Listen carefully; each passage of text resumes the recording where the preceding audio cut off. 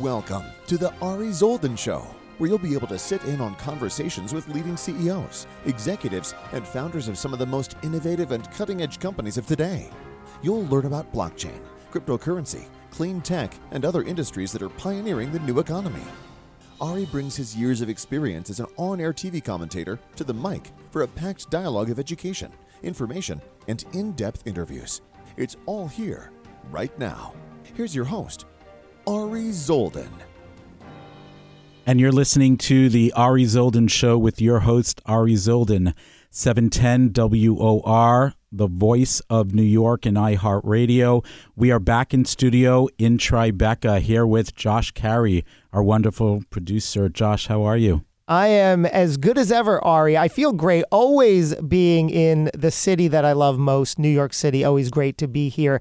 And I got to say, I feel like this month is just overwhelmingly about cryptocurrency and Bitcoin and NFTs. I really feel that if ever there's a time there's something bubbling and brewing, that it's almost overflowing into the mainstream. It's just heavy on my mind. Do you feel that? Yeah, 100%. I think that some of the guests also that we've had, almost every single one, not all of them, but I think almost every single one touched upon some element, some aspect, some sector of cryptocurrency. It's got to mean something. I know that the big enthusiasts who we've been rubbing shoulders with for a while now, they almost relate this to the early days of the internet. And when, in the 90s, when the naysayers were saying, oh, come on, what is that thing? It's never going to take off. Part of me has to believe that this is the way of the future. And today's show is going to probably solidify a little bit of that. I think so. And I'm also excited, Josh, to hear a little bit. I've been reading a bit about DeFi also. We're hearing, we've been talking a lot crypto, NFT. Excited to speak to our next guest, Sam, about DeFi and trying to get into some of the brass tacks of that. Yeah, we're going to be sitting down with, as you said, Sam Ewen, who is the head of CoinDesk Studios. That's the creative and innovation arm of CoinDesk. CoinDesk has been around since 2013. For lack of a better description, they're the Bloomberg or Wall Street Journal for cryptocurrencies. They're massive. Their parent company is one of the largest holders of all cryptocurrency. So I think they have a handle on what they're doing. And I was talking to Sam before we went on the air. It's just interesting that from my point of view, and really, I'm so early in this whole crypto space, but it seems like for CoinDesk to come onto the scene in 2013, which is just about 4 years after the launch of Bitcoin in 2009, that seems like an innovative time to have gotten in, a really foreshadowing and forethinking time to really plant your feet. And I mean, they're truly massive. So Sam's going to sit down and talk to you about Consensus, among other things, which is their conference that they've been doing since 2015. This year, they're expecting about 15,000 people to attend. So it's going to be a great conversation all about Bitcoin, NFT, and crypto. Let's bring him right onto the mic. I'm happy to welcome and introduce Sam Ewen to the show. Thank you, Josh. Hi, Sam. Thanks for being with us. Thank you for having me. Great to be here. So right before we got on air, you gave me this interesting factoid, which I thought was really interesting.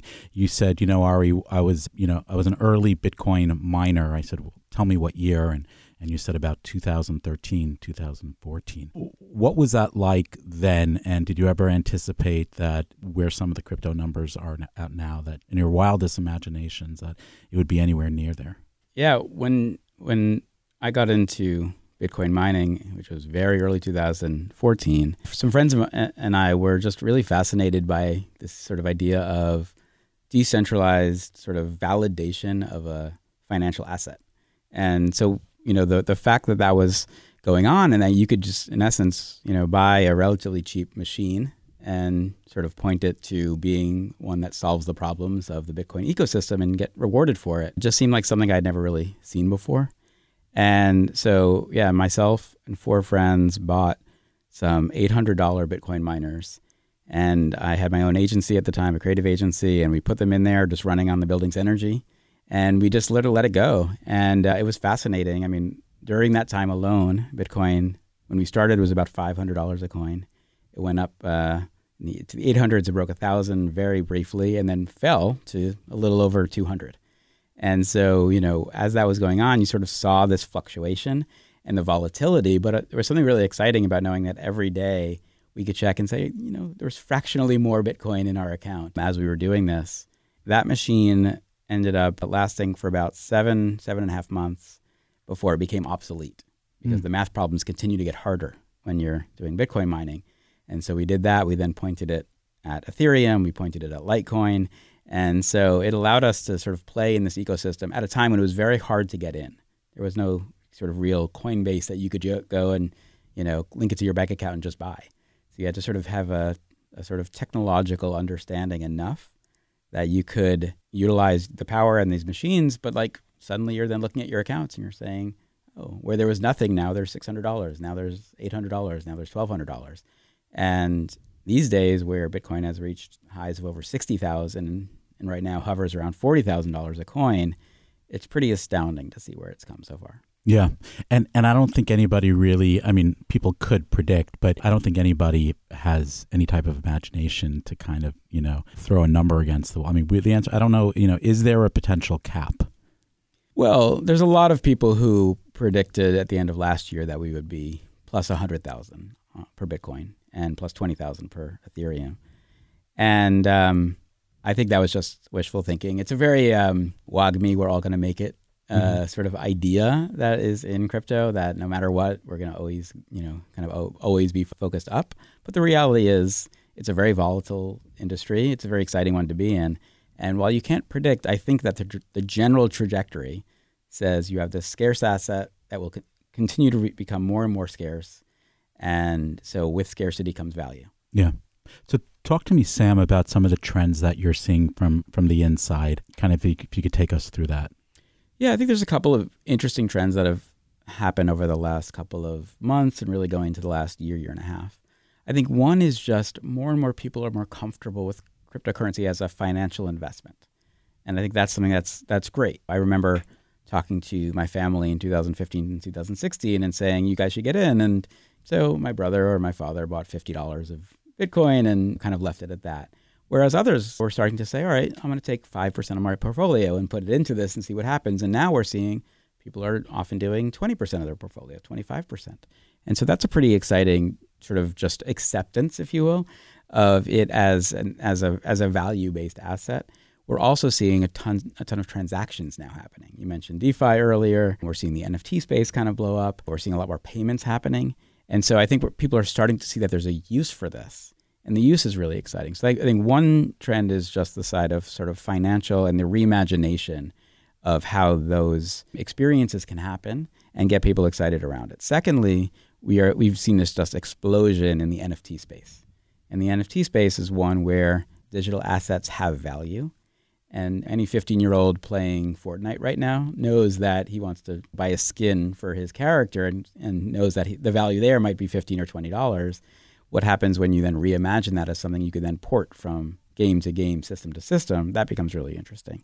And then the third one is this rise of what a lot of people are terming Web3, which is this idea of whether it's NFTs, whether it's coins or currencies, that these are now an access point. If I have this NFT, I now get access into a brand I love, into a restaurant I want to go to, into a club. And that is, I think, something that's also super interesting in how we are looking at the space to say adoption comes because more and more people use it. And if we find ways in which not hundreds, but suddenly thousands and 10,000s of people are using it, and especially with the brands that they love, I think it unlocks just a tremendous future ahead of us. And Sam, are we at the point, and I suspect we are, but I'd love to hear your comments on it. Are we at the point where Wall Street is now seeing this as a real asset class? Where a couple of years ago, you had a lot of Wall Street really saying this is meaningless or this is the tulip craze all over again. I don't think we're hearing that anymore. I think what we're seeing is a lot of folks trying to do financial assets and sort of different types of products that are wrapped up in crypto, whether it's futures or it's sort of spot market. I think you're also seeing a lot of big folks in finance holding and understanding that this is an asset that potentially is going to rise. And then I think you're also seeing that we're at that sort of beginning stages of a reimagination of what the internet is. And so the fact that there is a Ethereum, in essence, a virtual machine that you can build applications on top of, where Ether is the fuel of that. And so I think people are finally getting that we might be sort of where we were in the internet in 1998, that something big is coming. We don't know who's going to make it, but we know it's something to pay attention to. Right. And I know just touching on, and this is probably for a follow-up segment, but touching on regulation, and I've been watching closely what's been happening coming out of the White House. There seems to be now instructions, or at least the White House is asking for guidance or standards, and they're getting in front of the crypto community and asking for that. Do you see that as a positive sign? I think the industry just wants to know what the rails are that they have to play within, and I think that actually will help the industry grow. Are there folks who are out there saying, don't take my gains away 100%? But the fact is that if we know the rules, then we can play within the rules, and actually we can build innovation and companies on top of the rules. There's an entire industry that will grow out of how you manage taxes and how you manage governance and how you manage dealing with sort of the way that companies will evolve in an ecosystem that is inherently decentralized, whether that's its user base or it's its infrastructure. And so I think that having government involved and actually being not necessarily fully positive, but at least being accepting that this is an innovation, I think starts to get us in the place that we need to be down the road. Do you feel, Sam, that that's the majority of the community is echoing what you're saying in terms of needing that support and guidance from Washington? Yeah, I think the sort of rogue, don't take anything, no government involved. I mean, there's for sure a subset of the crypto industry that wants to say, I want to make all the money and not give anything away. But I think the majority of folks understand that, if you held an asset and that asset went up 10x and you sell it, that there's probably a taxable event there that you should be prepared for. The question is, are you being taxed as a security? Are you being taxed as an artwork? Are you being taxed, like what kind of asset class are you being taxed as? Because then at least we know the exposure and we can make that as a plan of how you move forward. If you're tuning in now, this is the Ari Zolden Show, 710 WOR, the voice of New York and iHeartRadio, having a really incredible and informative conversation with Sam Ewen of CoinDesk. Let's talk about CoinDesk. What does the company do? How does it operate? Who's involved? And then let's get right into the conference details.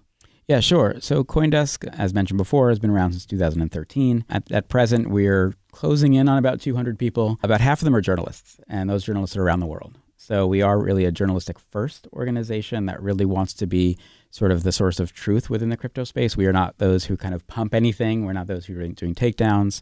For us, it's really about let's just make sure that people are as educated as possible in the decisions that they're making with their financial approach. And so that I think is really exciting. And we've just seen this explosion over the last couple of years of interest in the space. So whether it's someone who's a seasoned investor or it's sort of someone who's just sort of crypto curious for the first time, that there's something really exciting and interesting about that. We also, since 2015, have run the largest event, which is called Consensus. And the thing that sort of makes our event most unique is that Consensus is a big tent event.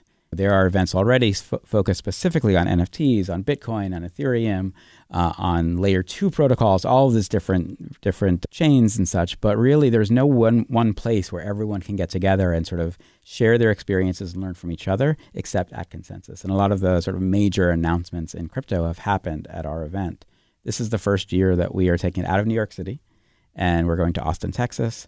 We are sort of treating it as a festival model. So we have 15 different stages, 5 different venues, day to night activities. And it's really a celebration of the culture of crypto as much as it is exploring everything from DeFi and regulation to NFTs and DAOs, all the sort of different subcultures within crypto will all be in attendance. And I think that's pretty exciting. Are you seeing, where is there opportunities for entrepreneurs, small companies to start playing in this space? There's an amazing and robust set of entrepreneurs coming into the space. What a lot of them are doing are building very different looking companies, right? So we've seen the rise of LinksDAO, for example, which is a kind of decentralized group that's looking to buy golf courses and create kind of a membership program around that. Whereas we're also seeing those who are reimagining the film industry or reimagining the art world. So there's a ton of people who are looking at the innovation around this. People are starting to wrap NFTs, real estate leases as NFTs. So I think there's a bunch of folks who are saying, what could we do if we can sort of write something into a smart contract? And I think that's really exciting. And then there's this whole other side where we know that the sort of banking industry has done its best to kind of whittle away on the amount of returns we can make in our accounts. When I was young, I remembered having a savings account that could get 5% return, and now it's 0.5%. Whereas now we are seeing in the crypto space, especially around DeFi, as you mentioned earlier, the ability to sort of commit your assets in and provide the liquidity that may fuel a protocol and get rewards that are closer to what we used to see at savings accounts. So there's a ton of space for people to both innovate, grow, invest, and also just to participate as sort of a basic user in ways that I think makes it feel more meaningful for them, depending on how much time they want to put in. Great. And talk to me the attendance. I think you're estimating about 15,000 in person. What does that look like on the virtual side? Yes, we have about 15,000 coming in person. We also, last year, we had our event wholly virtual because of COVID. We saw, I think, a total attendance about 28,000 across all of our different platforms for it. And so for that, this year, we are also doing a virtual event. The virtual event allows you to sort of get into all of the different stages, see all of the content. We actually what we call a participation currency, which is something that everyone, whether you're on the ground or virtual, can receive a currency for just attending sessions, networking with your friends, and utilize that actually to then, let's say you want to buy an NFT or you want to buy the sort of conference t-shirt. You then have a way to earn that instead of having to pay for it. So that's also something that we're building in. So yeah, the virtual side is one where we understand there's still a lot of travel restriction, and we want to make sure that people can still involve with each other and with the content. And we're looking at, frankly, a lot of different platforms to extend the message. We're trying to figure out ways, for example, for our metaverse content to be actually shown in metaverses. And so that would be a way to say, let's think about what the future of content absorption is across these different platforms. So there's a ton of ways people can engage. And some of the, Sam, some of the notable speakers you mentioned, Edward Snowden would be one. Yeah, so we have people like Edward Snowden. We have Neil Stephenson, who coined the term metaverse in his book Snow Crash, who will be speaking. We have Sam Beckman-Fried or Abby Johnson, both kind of both sides of the finance conversation at this point. We have some of the most notable NFT artists, people like Micah Johnson and Justin Aversano, who people whose work commonly goes now for 7 figures, which is pretty crazy. And then we have people across sort of all the different spectrums of regulation, of development, as well as the creative side, the DAO side. We have folks who everyone's trying to hire in the space, which is pretty fascinating. And so we have a talent hub, which is just trying to match up people who are looking for jobs and want to kind of leave their Web 2 jobs and come into Web 3 with those who are hiring. And there's been an unbelievable reception for that alone. I'm happy, Sam, you mentioned DAO. If you can explain that to our audience and kind of break it down as simple as possible. Yeah, so a DAO is a decentralized autonomous organization. So it's sort of, imagine a company where every single employee gets to vote on every decision. So you can vote. Some are weighted where the amount of a currency or an NFT you have allows you to have your vote have a little bit more impact. But the fact is, instead of having a top-down approach where a CEO comes in and says, this is what we're going to do, really everything is put to the group as a proposal, and you get to vote up or down on it, on all of them. And there are kind of social clubs like Friends with Benefits that are really focused on kind of more the cultural side. And then there are those that are focused on sort of businesses and can we be entrepreneurs together? And there are others that are really trying to sort of elevate the creative community, and whether that's investing in assets or creating assets. Yeah, DAOs are a really interesting place because it feels a little bit more democratic than we're used to seeing in the workplace, but it also then attracts people who are much more collaborative. And I think that's one thing you see across crypto, that people kind of want to work with each other. Are we going to hear information around DAO and these type of subjects at the conference? Yeah, we have one location, which is called our DAO House, which will house most of our DAO conversation. That alone will have 3 days of content. But we also have people like Kimball Musk, who's Elon's brother, who has a philanthropic DAO. So his whole thing is let us use folks who will commit assets into a DAO, and then we as a group decide what we want to give money to. And so we'll hear from him on the main stage as he talks about his ethos around this. So there's a lot of ways that I think people will sort of get up to speed in DAO culture, because it is something that's sometimes hard for people to grasp. But once you're in one, you kind of get excited. Right. And let's actually, you wanted to, you touch upon smart contract. If you could kind of explain what a smart contract is. Yeah, I mean, a smart contract really is a rule set that's written into onto the blockchain that allows us to figure out kind of how far do we want to push what one can do with the asset itself, right? So you could write a smart contract, again, that included in it is a real estate lease, included in it is a car lease, something like that. You also can write a smart contract that says if you own this NFT, you can then access all of these other tools, and really it's more of a gateway into a larger ecosystem. So the smart contract really is at the heart, especially of kind of the NFT world and the DeFi world, in that there's just a new way for us to think about how you can kind of make complex things relatively simple because they become easy to buy, but then there's a lot of code and sort of structure behind them that can respond to what's happening in the world. What are some of the challenges that let's say the average web user is facing right now to even go ahead and purchase crypto on a Coinbase? Yeah, so there are some states, for example, in the U.S. that still don't allow you to purchase. And so if you wanted to open an account, for example, on Coinbase, and you happen to live in Texas, then there are certain challenges. MetaMask, which is a very popular wallet, doesn't let you buy assets in Texas. So how you kind of figure out making sure that you are kind of on, you're sort of in the ecosystem as a user it's sometimes challenging and it's sometimes not. It really depends on where you are. These days, most states will allow you to link a bank account in and you can buy crypto. There's a couple of kind of these really not decentralized, more centralized organizations like the Coinbases of the world, the Crypto.coms of the world, the FTXs. And those are on-ramps where people will buy crypto and then often send those off. And it's the idea of a custodial versus a non-custodial wallet, which I don't want to get too technical, but one is about whether you own the assets or someone else owns the assets for you, which is the way an E-Trade happens to work, right? So imagine you had the ability to have all of your stocks in your own account where you are the bank, you are the investment house. That's where crypto wants to go. It's just more challenging. It's a harder thing to do and it comes with a little bit more risk. And so I think part of what we're doing in the crypto space, we as a macro, not just CoinDesk, is trying to sort of educate people on what it means to play and the right ways to play within your comfort level, what your risk level are. There are a lot of people who are carrying around 5, 6, 7 figures on their phone in their crypto wallet, which comes with it a fair amount of security challenge, which you might not feel that if you were keeping it on a centralized exchange. But those who sort of know how to be secure will benefit from it. So part of it is sort of like doing your own research and really making sure that you understand what you're getting yourself into. The other thing I would say is, and the opportunity is, the future of identity, a lot of people are thinking is tied to crypto wallets. But the fact is, I can go to a lot of Web3 websites right now and just connect my wallet. I never have to put a name and password in. My wallet is my connection. And so when you think of that and the idea that in the future you might not have the ability, Instagram might not have the ability to sort of lock you out of your account because they don't like some of your content. But the fact is maybe your followers and your friends travel with you to any platform. That's interesting. Because actually that ecosystem is written on the blockchain for you as your identity tied to your crypto wallet, as opposed to a Web2 platform, the ability to sort of deplatform you. And that's pretty interesting. Do you see that happening? You owning, I mean, that's phenomenal. You owning your community, your audience that you've built. That, I think, is the vision that a lot of people are very excited about. I'll give you an example. Even today, I was working on something on Twitter, and Twitter, for whatever reason, was not seeing my MetaMask wallet, I was trying to change my avatar. Now, their profile photo on Twitter, you can make an NFT that you own. And so I was trying to change it, and it wasn't working for whatever reason on my MetaMask.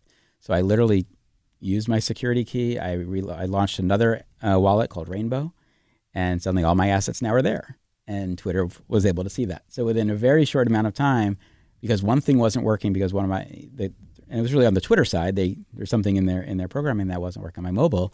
I just immediately said, my one wallet, it's not MetaMask's wallet, it's my wallet. I use the exact same recovery phrase to open another one, which is a completely different program. And so that, to me, is part of what we see, that as long as you're comfortable in owning your security, yes, you're seeing a ton of sort of portability around your data. And I think that's the thing that a lot of people are very excited about. Incredible. This has really been a fascinating conversation with Sam Ewen at CoinDesk. And Sam, how can people find you? You can find me on Twitter at Sam Ewen, LinkedIn at Sam Ewen, or just go to CoinDesk.com and search my name. I've written a bunch of articles specifically around brands and how brands can get involved in the space. And yeah, I would say that's the best way to get me. Amazing. And you've been tuned in to the Ari Zoldan Show, 710 WOR, the voice of New York and iHeartRadio. We're signing out.